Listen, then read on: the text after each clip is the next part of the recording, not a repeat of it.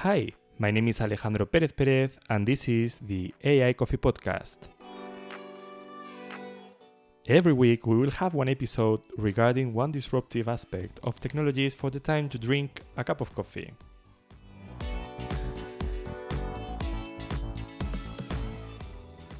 Today we have Oscar Corcho in the AI Coffee podcast. He is one of the main teachers of the master I am studying, and it's an honor to having him here. So before we start, I will present him. He did a bachelor degree in informatics. He was the first of his promotion. Also, he did a master degree in software engineering and then a PhD in artificial intelligence in Universidad Politécnica de Madrid.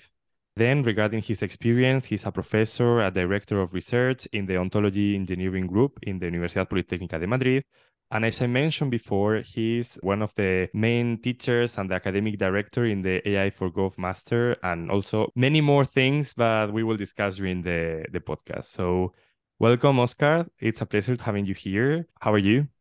Thanks. It's really a pleasure to be also with you. And having the opportunity to discuss a little bit about all the things that we are doing, and any of the recent advances that we can see now in artificial intelligence. So, it's a real pleasure. Yeah. Mhm. Great, thank you. So I have one question to start the conversation. We will talk a lot about ontology. I said already that you are like one of the academic directors of your group of research of ontologies. Maybe we can start talking about ontologies, what they are, and why did you decide to focus your career study them? Yeah. Mhm. That was, in fact, a decision that I made almost 20 years ago. Yeah. And how could I define what an ontology is? Basically, for me, in very simple terms, an ontology is a model of the world. Like an artifact that we are using in order to describe things in the world, yeah, that we are using. That is consensuated, that is shared across several people in a community. Just to give you an example, if we think about the medical domain, yeah, one of the many domains where ontologies are being used, an ontology, for instance, would be the instrument that we would be using in order to describe diseases, drugs, treatments, all those things that are related to the medical domain. And of course, we all agree that we need to have consensus. Yeah, we need to use the same terms to refer to the same disease or the same drug in order to be able, to look for them in documents or to use them for whatever other purpose. So this is an ontology, yeah? An artifact that we create to describe a domain and where we spend a lot of time reaching consensus. It's like a dictionary, let's say, but with all of this consensus that you are talking about, right? Exactly, exactly. There is no ontology if there is no consensus. And in fact, whenever I tell people how much an ontology costs, because I'm building them for many organizations, yeah, international organizations, private and public organizations, institutions, and so on. Whenever I tell them, okay, this is the cost. A large part of the cost is actually like making sure that we all agree on the definitions that we are providing. We all agree on the relationships between the concepts, yeah. And this is time consuming, but it's super nice, yeah, because you really enjoy this process of talking, deciding, agreeing. It's a little bit like politics, yeah, but in the sense of trying to represent the domain. Yeah. Mhm. Amazing. And why did you decide it, like to focus your career after studying artificial intelligence, informatics, and software engineering? Why into this direction and not another one? Yeah, yeah, it's difficult to say sometimes. Sometimes it's a little bit of, I would say, luck or just by chance. Yeah, you get to know people who are working in this area, and then you get really to enjoy, yeah, working on it. But I can really say, but by the time when I started working on this area, just before year 2000, ontologies were really like a very hot topic in the context of AI research. There are two main areas of AI, of artificial intelligence. Like the symbolic one, the knowledge representation one, and the sub-symbolic machine learning one, yeah. And this one belongs to the symbolic one. And I really liked the idea of representing knowledge, trying to make a reasoning with the knowledge that we were representing. And in fact, I have been working for 20 years, and I think that there is still a lot of work to be done, yeah, in the coming years. Mhm. Amazing. It feels like you are passionate with this topic. Yeah, yeah, we can see it. Definitely. And Oscar, can you provide some examples in like real life what an ontology is and the applications for them? Yeah, definitely. I mean, I can probably talk about some of the ontologies that we are working on now. Yeah, I mean, just to give you a few examples. I don't know whether they are the best ones or not, but they're in different domains. So, I mean, like we can probably learn about the different situations in this context. Yeah. So, I mean, like for instance, we are doing since last year. So far, it has been for already for 1 year. We have been working with the European Agency for Railways in Europe. This is the institution that is taking care of maintaining all the data that is being provided by every member state, every country in Europe about the railway infrastructure, the tracks, the stations, all these things, the vehicles, yeah, that can go, I mean, the trains and so on. Part of the team who is building the ontology for this organization, we are basically describing all the properties that tracks can have, all the properties that stations and other operational points can have, how they are related to each other. And we are homogenizing, that's the key term that we can use over there. We are homogenizing the way in which everything is represented. Yeah. So before, every single country would represent the data in many different manners. But now, thanks to this work that we are doing on ontology development, slow but steady, what we are obtaining is the possibility really of interoperating across countries. Now we can check a route from, I don't know, I mean, from Spain to Estonia if we wanted. I mean, just a really long route, and we can check what's going on and all the characteristics over there. This is just one example, yeah. I can obviously talk about many others. I mean, if you want. So, for instance, I mean, like something that we did also relatively recently was working with a company that is providing data centers. Basically, they wanted to describe all the elements that they have in a data center. I mean, like from the machines, yeah. I mean, you can imagine. I mean, when you see these typical photos, yeah, of a data center with lots of computers, lots of lights, yeah, and going on, and lots of cables. So from the bare metal that you have over there, yeah, I mean, like the machines, to the servers that they have installed over there, the operating systems, the network infrastructure, the microservices that are being built on top, and so on. Yeah. So in this work, together with a company, yeah, who wanted to have this open also for others to use, we were describing all these components, how they are related to each other, with the main intention of generating a chatbot afterwards that could be used by the what it is called the site reliability engineers, yeah, the people who are taking care that everything in the data center works, so as to identify the root cause of an error. Yeah, I mean, whenever there is an error, a microservice stops working. Where could it be the problem? Is in the machine? Is in the servers? Is anywhere else? And we were also using an ontology for this purpose, yeah, just to homogenize all the data that they had. So these are just two examples, yeah. I could talk for ages, yeah, for hours on many different types of examples. I think they are really meaningful because, for example, the one you said about the trains, actually, I Mhm. remember that you explained that in one lesson, I think so. Yes. It's really, I think, really clear because even, I mean, inside that one country, there is not sometimes interoperability among different types of trains. And we see that in Spain, that they're like Y trains. I don't know the term in English, but the Yeah. Y trains, other like are tire, and they're not sometimes interoperable. And also, I mean, for example, the ticketing system, sometimes it's not connected though. So, I mean, working on this interoperability, it's a really great effort, but at the end of the day, it's really like making life more simple, right? Yeah, yeah. In fact, interoperability is the key term that can be used in that context. Yeah, I mean, like, in fact, I mean, we normally talk about semantic interoperability. I mean, this is where ontologies are being used.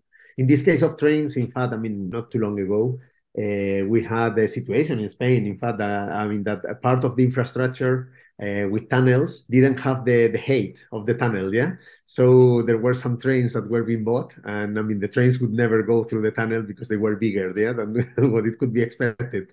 And we were checking the actual data that we had. And in that case, I mean, we realized that the infrastructure provider in Spain didn't have that data, yeah, included in the database. So, I mean, that was a good reason to say, hey, look, I mean, you are missing this data and it's in other countries. So you should spend your time and you shouldn't have spent this money on trying to buy some trains that did not work. Yes, sometimes it's even cheaper to make this effort before to Exactly. develop whatever. Yeah, I agree. Mhm. And how do you think that these ontologies you mentioned or others that you are working on can help to bridge the gap between the way that humans and machines understand the world? I think, I mean, to some extent, and again, I mean, we can just find a very clear analogy. When humans are talking to each other, yeah, just imagine a conversation that you have with a colleague, could be working or maybe working on the same topics as you or on different topics. In many cases, I mean, like what you do at the very beginning of the conversation is to agree on the terms, yeah, to describe or define the terms that you are using, yeah. If you are using the term, I don't know, model, you have to explain what model means. It's not the same for a physicist than for somebody who is doing machine learning, that for somebody who is, I don't know, I mean, like in a completely different topic.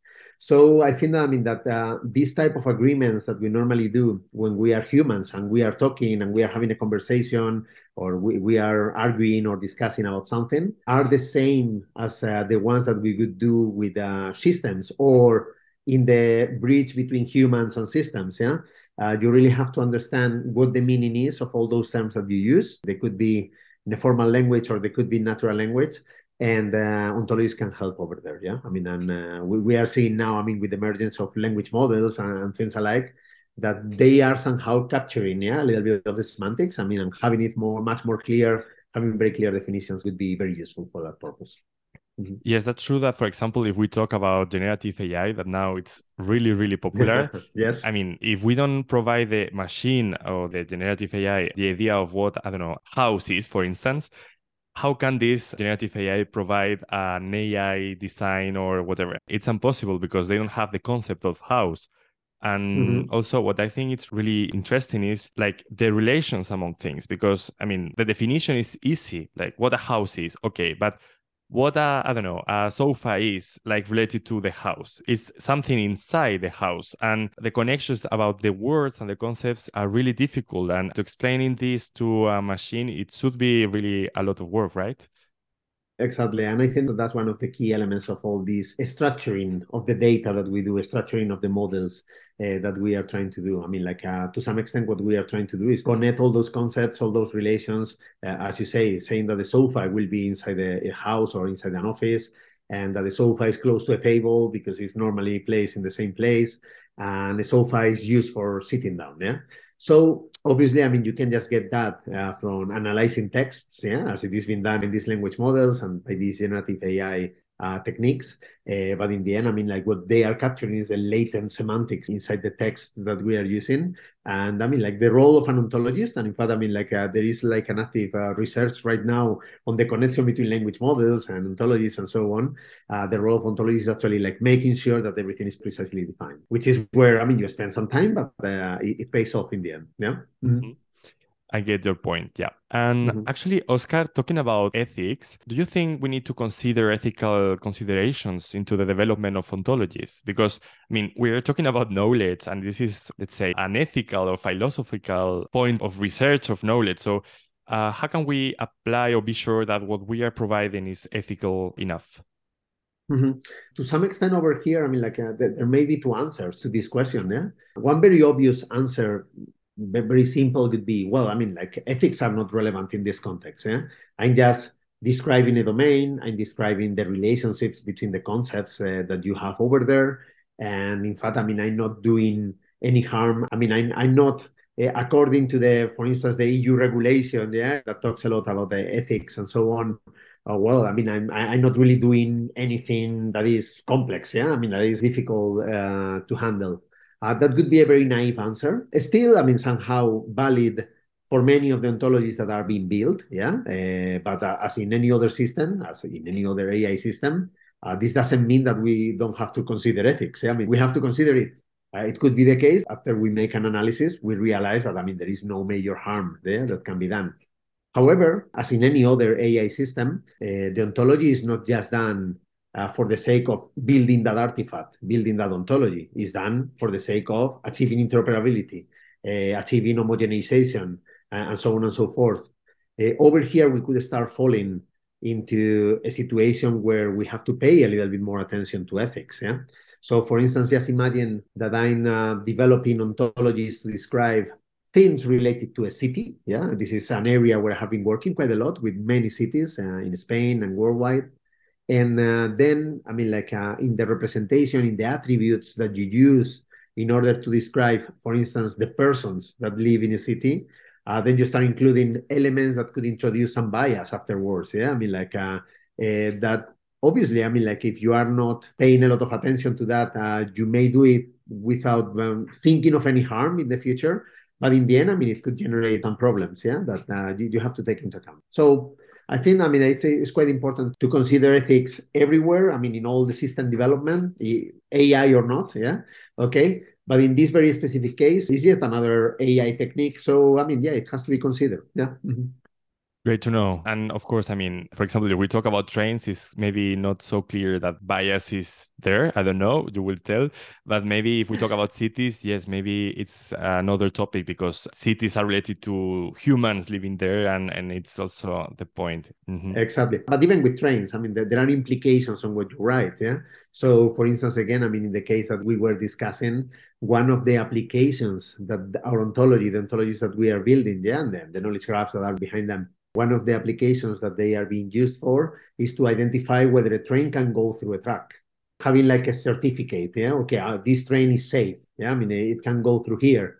So just imagine, I mean, we never want to talk about these things, but I mean, if there is an accident, yeah, that is related to errors in the data, errors in the modeling of the ontology, yeah, you have not done it properly or something alike, then, well, I mean, there are implications, yeah, things that we always have to consider, yeah, when we are putting systems to work in things that we are doing as humans as well, yeah. Mm-hmm.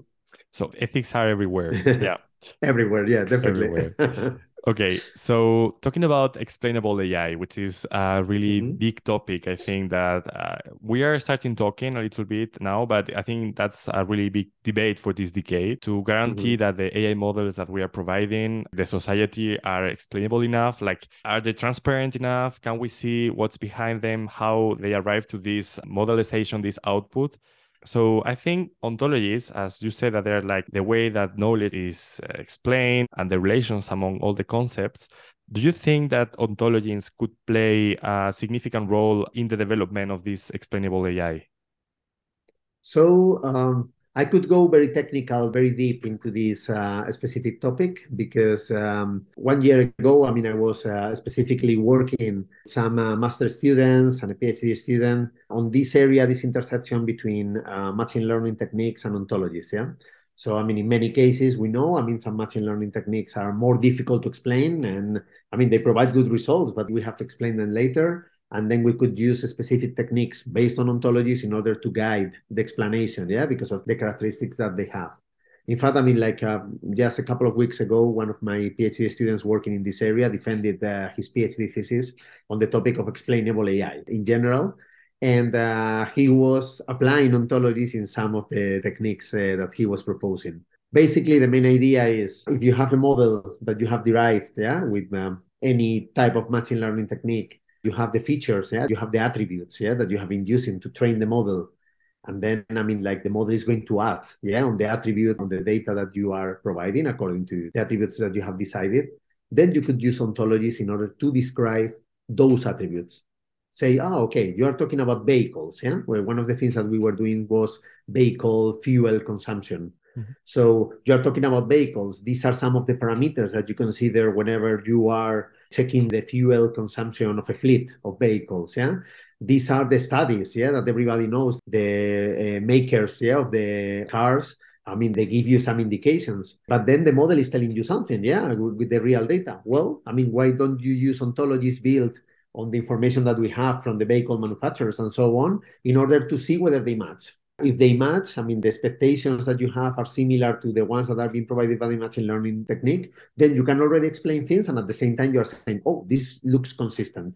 So, yeah, these are some of the techniques that can be used in that sense. And I mean, I could go into further, very tiny details on every single technique that could be used, some of the things that we can find on the state of the art. But I mean, you can just get an idea, yeah, that these are artifacts that you can use for explaining better. Mm-hmm. I would say that if people are interested on that, they can directly contact you. Maybe we will say that at the end Mm-hmm. of the podcast more details, but also if they want to, they can join the master for next year or another Yeah. master. I mean, in the future, and there are like plenty of knowledge about that. So yeah. Yeah, we will be happy. Yeah, and I will be happy to answer questions as well in this context. Yeah, Yeah. definitely. Okay, so Oscar, we have talked about actually careers. You mentioned the PhD students that you are mentoring. So, can you give an advice to a person that could be interested in pursuing a career in AI nowadays, but this person maybe is a little bit lost? Because, to be honest, for example, I mean, I see myself that now with ChatGPT and all the models and all the tools appearing, it's like an anxiety that produced to me because there are like many things that are really interested, but it's like really easy to get lost with all of these. So, are you able to give an advice to people, to audience? Hmm. Definitely. I mean, I'm giving this type of advice to many students every single year, yeah, in this context. And it is true. What you are saying is very true. The fact that the rhythm of advances that we are seeing nowadays is really dramatic. I mean, I could just look like a very old person talking about, oh, this happened 20 years ago. I mean, like, just saying, well, 20 years ago, we were only like reading papers 3 times a year, more or less. Why? Because, I mean, there were three main conferences that we were going, all the papers were coming together, and then you had the opportunity to read them all together. Yeah. Nowadays, every single day, there is a new paper, a new advance, a new thing that, I mean, would make you anxious. Yeah. When you are a PhD student, you are a researcher. Yeah. I mean, also senior researcher. Yeah. You really have to concentrate on advancing the state of the art on the topics that, I mean, you consider that are useful, that are going to have an impact. Yeah, but you cannot cover everything that has been done. I mean, you cannot compete, yeah, as one person or as a reduced group of persons with, I mean, a company that it has 200 employees that are working specifically on that. Yeah? This does not mean that your research is going to be less valuable. Every piece of research can be valuable, but you have to find the real niche where the advances can be done, where you don't have such big dependencies on, I mean, which are the latest advances from tomorrow and from the day after tomorrow and so on, and where you can actually like have a very clear view on what are the research hypotheses that you are trying to cover, which are the research questions that you are trying to answer, and what is the methodology that you are going to be using. Yeah, I mean, like part of the research is also understanding the research methodology to use. So not getting anxious. Yeah, this happens to many of my PhD students. I have to talk to them every now and then. I mean, like every couple of months, we have to have a conversation like this one. But I mean, like there are always topics that can be, I mean, identified where you can contribute, and it is very easy to contribute on those ones. I mean, if you are using the right tools. Yeah, that's my piece of advice on this. Yeah, to get focus. Although playing with the new things is always fun. Yeah, I mean, this is something that we all do. Yeah? I mean, like using now ChatGPT for everything just to see how it reacts. I mean, I'm even doing it for my ontology engineering exercises, and I mean, we are checking how it could be a companion, yeah, for ontology engineering. Yeah. Yeah, it's really interesting this point to try to test, to play with, and to have in mind. But yeah, it's interesting also to have the idea of we need to get focused on something and to continue working on that and to have the approach that everything is valuable. We only need to continue working and thinking and researching. But yeah, it's impossible to compete with OpenAI, for example. It is Yeah. like a huge company with thousands of billions of dollars and euros. So, I mean, they have a lot of budget and knowledge and people that, I mean, it's impossible to compete with them, but it's interesting to see them somehow, what they are doing. Yeah. Yeah. Exactly. Hmm. Definitely. Okay. And one more question. Can you discuss any notable successes or challenges that you face in your career so far? Oh, that's a difficult question. Yeah, I mean, like challenges. Yeah, I mean, you always have interesting challenges. Yeah, in your career. I mean, when you are advancing, I mean, and you are moving towards new things. Yeah, that you are trying to do. We were talking about the AI for Godmaster. Yeah, I mean, let's say my latest babies in the context of my career. I mean, like it was a big challenge. Yeah, to try to set up a master that was not just a traditional data science master. Yeah, it was not a traditional master for data scientists who want to go into depth in all the techniques. I mean, we are doing this. I mean, I'm part of the teaching team at UPM on a couple of masters on AI and data science. I mean, where we are training computer scientists to work on this. But I think that, I mean, like for the context of the AI for Godmaster, for instance, it was a real challenge to try to combine the service design perspective that we have with the AI techniques and being at the level where both people with a little bit of expertise on computer science, data science, and so on, and also people who had never seen it can actually follow. Yeah. And it's always a challenge. Yeah. It's every single year. I mean, we are having this challenge and we are trying to overcome them. That has been one of my recent challenges, I would say. I mean, but I could also talk about many other things, yeah, that, that I have also done. That's true that this is a big challenge because, as you mentioned, we come from different backgrounds and to work together and create something from zero, because sometimes it's what we do when we are providing a new service, let's say, in the project. So it's a hard thing, but useful. At the end of the master, I think it's going to be useful for us. Yeah. Yeah. Okay. So, Oscar, we are finishing. I have only two more questions. The first one is the one I always ask to all the guests in this podcast is, how do you like coffee? And the other one is, how may the audience contact you? Okay, perfect. I mean, my coffee is usually either a solo and very little one. I mean, I really like the little ones. No sugar at all. Yeah, that's very important. I mean, I really like the taste of coffee as it is done, and it has to be just made. That's for me. I mean, like the three main ingredients, yeah, that I have to have for my coffee. That's the one. And how can people contact me? Well, it's quite easy. I mean, if you look for Oscar Corcho on the web, a nice thing of having a surname that is not very typical, yeah, is that you can find me quite easily, yeah. So you will be able to find me. You can also contact me at oscar.corcho@upm.es. Yeah, that's my email address. I mean, I'm usually trying to keep my inbox up to date. Yeah, I mean, and no matter who makes a question to me, I mean, I will try to answer as soon as I can. Yeah. Mhm. Great. I will put all of the links of your mail and everything as part of the notes of the episode. So, yeah, it's going to be easy for everyone that wants to know more about this fantastic world of ontologies and knowledge graphs and everything we have said during the conversation. Yeah. So, Good. thank you very much, Oscar. It was a really fruitful conversation, a really inspiring one. I hope that also for the audience. And yeah, it was a pleasure. Okay. Thanks a lot, Alejandro, for this opportunity to talk in your podcast. Thank you.